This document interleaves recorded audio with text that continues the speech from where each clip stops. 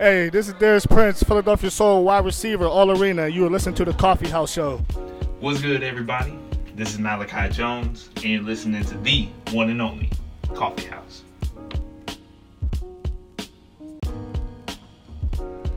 Ladies and gentlemen, welcome to the Coffee House. I'm your host, Coffee Jones. You're listening on iTunes and SoundCloud, presented by 23K Sports Media at Downset E Catering and Not This Version Training Apparel. I am excited. It's game day, and the people that know me know my history of being around the game, being an insider, giving you all access to the Arena Football League. But tonight, on ESPN2 in front of a national TV audience, and I know, look, if you're a Philly fan, you're going to definitely love it because you turn on ESPN, you have the Phillies playing. You turn on ESPN2, you have the Soul playing. So it's going to be lovely just to see the sports in Philadelphia on display, both of them on the road in big games, because I know the Phillies, shout out to them, and, you know, Velasquez and Knapp and all of our guys over there, Coach Young and everybody, Eflin, you know, that looked out and came through Jaws Golf and, you know, got a couple of rounds in with us. But they're fighting for a wild card spot, and obviously the Philadelphia Soul are fighting for the newly released Arena Bowl belt, championship belt. I love it. I think that's going to be the first thing that people are going to be talking about. If you're looking at ESPN right now, you see it on that little crawler and that little ticker on the bottom line in that bottom corner about the Arena Football League and the Arena Bowl tonight on ESPN2 at 8 p.m. Also on 97.5 The Fanatic, 104.5 ESPN Albany, ESPN Philadelphia. Joe Torti on the call in Philly. The guys up in Albany, I had a good call with them this morning, just kind of previewing the game. It's going to be a tightly wound atmosphere. It's going to be a block party with 3,000 to 5,000 people out front of the Times Union Center in a couple hours. I'm about to go up there and get dressed. I know you've seen the pictures on social media at AFL Coffee of me looking fly. It was, you know, it looked like if you was at the BET Awards, the ESPYs, or Media Day, because, you know, guys get fly out there. I see your Ferns. I see your Antoine Grant. You know what I mean? Prince and Rowe looking real Miami Vices. You know, it was a lot of fun. And Albany, you know, those are my guys. I understand you're going to do what Coach says. And he took the sport media day approach and had everybody put on their jerseys to come out for media day. And I know they were dressed up. I seen Tommy Grady had his suit pants on under there. So they were suited and booted, but Coach made a decision to put their jerseys on. They got there first. You know, so it looked a little weird visually, but I understand it. At the end of the day, you got to know from now on, it's a fashion show. You know what I'm saying? Bring them out. You can't tell me I ain't fly. Every time. But the game is here. It's game day. I've been a part of a few Arena Bowls, 2 as a player, 2 as a media broadcaster for the Soul. That's where I got my championship ring from it, from Arena Bowl 30. And obviously being there, just covering the game last year at Arena Bowl 31 when the Valor came with the monumental upset, no pun intended, down in Baltimore. But now you got 2 teams here. Explosive on offense. You got weapons galore. You got first-team All-Arena candidates year in and year out over the last couple seasons on both sides of the ball with Darius Reynolds, Darius Prince. You got first-team All-Arena guys in Quentin Sims and Malachi Jones. You got Coach of the Year candidates, Clint Dozier, Rob Keefe, Les Moss, Bo Bell.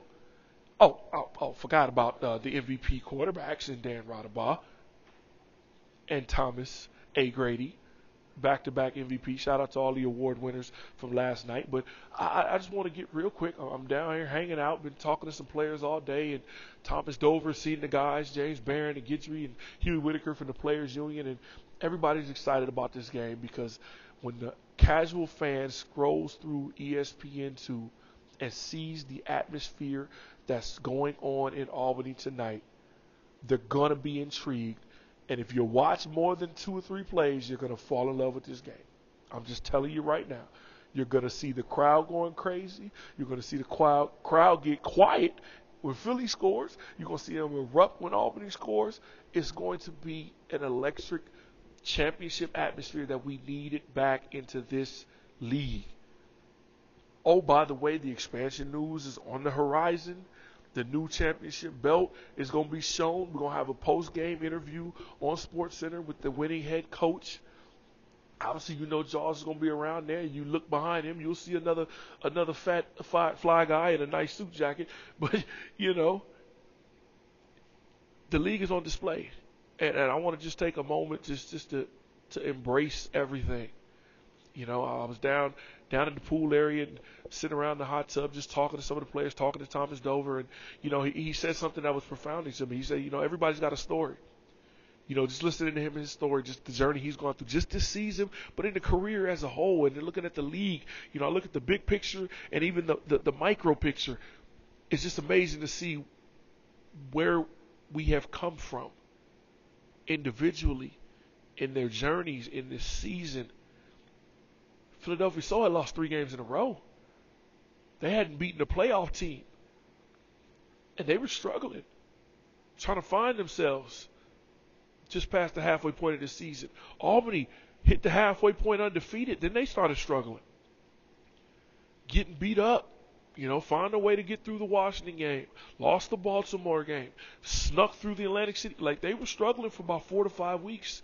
And to see both of these teams climb out of that is a testament to their ownership group, to their coaching staff, to the players themselves, and the support and the fans that they have around them. It's going to be a good crowd. Philadelphia is going to travel. They had a fan bus come up. It's been a beautiful time. The atmosphere at the Renaissance Hotel and the Hilton Albany has been electric, and I'm just so proud of what this league is going to show in the city of Albany. And even though Jaws and Monumental Sports are our 2 biggest known pieces in this game, to feature a city like Albany, a small city, an off-the-market city, doesn't really have a home for an NFL team. They talk about the Giants and Jets a little bit around here. You know what I mean? So the capital region, to see a small market like this show off and show how supportive the fans can be for this game and for this league, it's going to be amazing to see. So hats off. There are no losers for fans of the AFL tonight. The league is only going to grow. You got some expansion opportunities. Everybody's heard the rumors. I'll let them make the official announcement. I talked to some people that need to be talked to. I know who to ask. And I got some information that, will be disseminated, SAT word, in due time. But for right now, I want to talk football. And everybody knows, from what I've said this season, the 2 question marks for each of these teams: the Philadelphia Soul pass rush and the secondary of the Albany Empire. Now, for the Philadelphia Soul pass rush, the thing is, they're going to have a pretty much calm situation. They're not going to have to deal with crowd noise. It's going to be quiet out there. Tommy Grady's going to be in to do his thing. Got to watch the offside penalties. Watch some of the middle screen game, the runs to Benson, some of those counter dives and cross dives and stuff like that you got to watch in the field. But can you get after Tommy Grady? Because looking in the 2 games, this is the number 1 scoring offense in the league, over 51 points a game. Nobody else has over 45. They're explosive. And in the losses that they suffered against Baltimore and against the Soul, people actually got after Tommy Grady. Now, the Baltimore pass rush is more middle-directed, even though Hayes and Cato Bishops are 2 of the best in the league right now. But when you look at Dexter Jackson and Justin Lawrence pushing that pocket in the middle, it allows those edge guys to turn the hoop, turn the corner. And with the secondary that they have in Baltimore, they can make some plays, and they found a way to get it done and win that game in Albany. So it can be done in the Times Union Center. You've seen Atlantic City come up here with a backup quarterback in Warren Smith, who I say that with an asterisk by it because he's going to be a starter as this league expands. He's a future star in this league. It can be done. And if Philadelphia can find a way, Sean Daniels, the lone guy up front with the all-arena credentials, Thomas Dover, he's got experience. He's got an Arena Bowl title under his belt. Can these guys find a way to get after Tommy Grady, to disrupt him enough to allow the reigning defensive player and 2-time defensive back of the year, James Romaine, defensive back of the year, Dwayne Hollis, Torres Jones, to make some plays on the back end? They just signed former defensive back of the year Kent Richardson to the Soul roster. So can you help your secondary out by getting some pass rush? On the flip side, can the Albany pass rush help their secondary out Now, Terrence Smith has been dealing with some injuries. He's an all-arena guy. He's got the pedigree. He's won an Arena Bowl championship. He's been there, done that, seen it all. He's been banged up a little in the first round. Came out of that second game, but they were up by 70 points in the aggregate score. So who knows how much health was really a concern for Terrence Smith not returning in that game. But you got a young kid in Tomer, Cheatham Norrells, that have made some plays. And Rob Keefe, I'm just saying it, week in and week out, he's going to put guys in the right position. And if it wasn't for Ced Walker, I think he'd be defensive coordinator of the year if there was such an award for the things that he does in his secondary to put people in the right spots, understanding motion, route recognition, formations. Keefe is pretty much second to none in that regard. But it does help when you got the greatest of all time rushing the quarterback. And listen, I blocked Joe Sykes before. I pancaked Joe in San Antonio. The Tiger had a 30-yard game. He should have scored on it, but he didn't. Before halftime. Got up celebrating a little bit. Joe tried to take an inside move on me. But being the GOAT that he is, he didn't worry about it, and he turned that corner later on in the third quarter, and I turned the corner with him about 4.5, 5 yards. It was a bad set by me, and he stripped the ball right out of Dan Rademacher's hand. And it was so amazing to me, the ball bounced up like a basketball. It hit the ground, Dan looked down, it bounced right back in his hand, and he took off and he scrambled and picked up like 2 or 3 yards. So we kept possession, actually gained a couple yards, but I got credited for allowing Joe Sykes to give up a sack on me. He's gotten everybody. And can you find a way with first-team All-Arena Neil Tivis and my boy Keith Newell backside to make sure you watch number one? But on the other end of that, Rodney Fritz has been balling. Man had 3 sacks in the game. I'm talking strip sack. I'm talking turn the corner, dipping and ripping. I didn't think Fritz can get that type of body bend on the edge like that, looking like Myles Garrett. So if you got 2 guys that can bring it like that on each edge, even though Philly wants to get the ball out quickly, knowing the way that Rob Keefe plays his secondary, and they're going to back off just a little bit, especially if Keefe scores early. If you get a 40-yard bomb early to Malachi Jones, for some reason people get enamored with that. And Clint Dozell's going to have to stick to his guns and his game plan. Because you don't want to throw right back at this secondary just because they gave up a bomb. Listen, I watch it all the time. People play the Warriors and the Rockets, and they come down and Steph shoots a 3, and then Clay gets a transition 3. You feel like you got to get a 3 on the other end. And you miss one shot, and before you know it, it's a 9-0 run. So just because they get a bomb doesn't mean you got to eliminate the game plan. Or if it's 14 zip, you got to start 5-stepping that plays right into that team's hand on both sides of the ball. Because if you feel like you got to try to match Philly score for score and not stick to your game plan, you're going to fall right into the hands of Romaine in that secondary. And on the other side, you're going to fall into the hands of Joe Sykes and those guys up front. So can the Albany secondary, which I think more importantly than them covering, is going to be them tackling. I think the 2 key stats to look at to who's going to win this game, it's going to be hits on Tommy Grady. Hits or pressures. I call them pressures or hurries on Tommy Grady. And listen, if he throws a touchdown, that's not a pressure or a hurry. Okay, if he didn't get pressured enough, he threw a touchdown. I'm talking about where the throw is off target, intercepted, deflected, thrown in the ground, or he takes a sack. Like disrupted pass rushes. Disrupted passes. It's a new stat that we got in the NFL films. Can you disrupt Tommy Grady? And it's going to be yards after the catch for the Philadelphia Soul receivers, mainly for the secondary. And our guy who hasn't been mentioned a lot, Terrence Moore, is a big part of that secondary.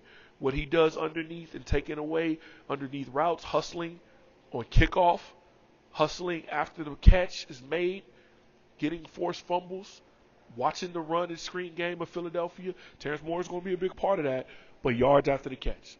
With Money Reynolds back at wide receiver, can you get these guys on the ground? Those are 2 stats that are going to tell you the game. And it's funny when you look at the yards per attempt, because Tommy Grady had to force a lot of attempts. In the second game, I don't count that third game because it got ugly. It was a preseason game.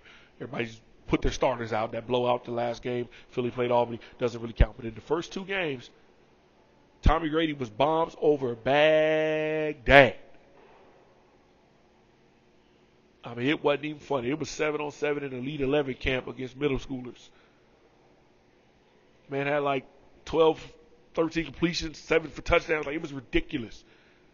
Every time he dropped back, it was in the end zone. I think they were over 14 yards per attempt back then. That first game. The second game is a little bit different. It's about 7 yards per attempt. Philly tightened up. They made them check it down a little bit. And that allows Sean Daniels and those guys to start to get after in their pass rush. So look at those two stats to determine the game. Disrupted passes on Tommy Grady. And I'm thinking you got to talk about 4.5 to 5.5 in that range to be over or under. If you can get more than 5 disrupted passes on Tommy Grady, it's going to give your secondary a chance to make some plays if you're Philadelphia. And yards after the catch is going to be the key on the other side for the Albany secondary. So here's my prediction.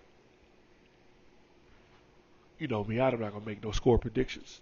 But I look at the Vegas betting line. I look at VegasInsider.com, and here's my coffeebook.com inside lock of the game. If you want to parlay it, parlay it. They've got the over-under, as I seen it this morning, at 96. I'm thinking over.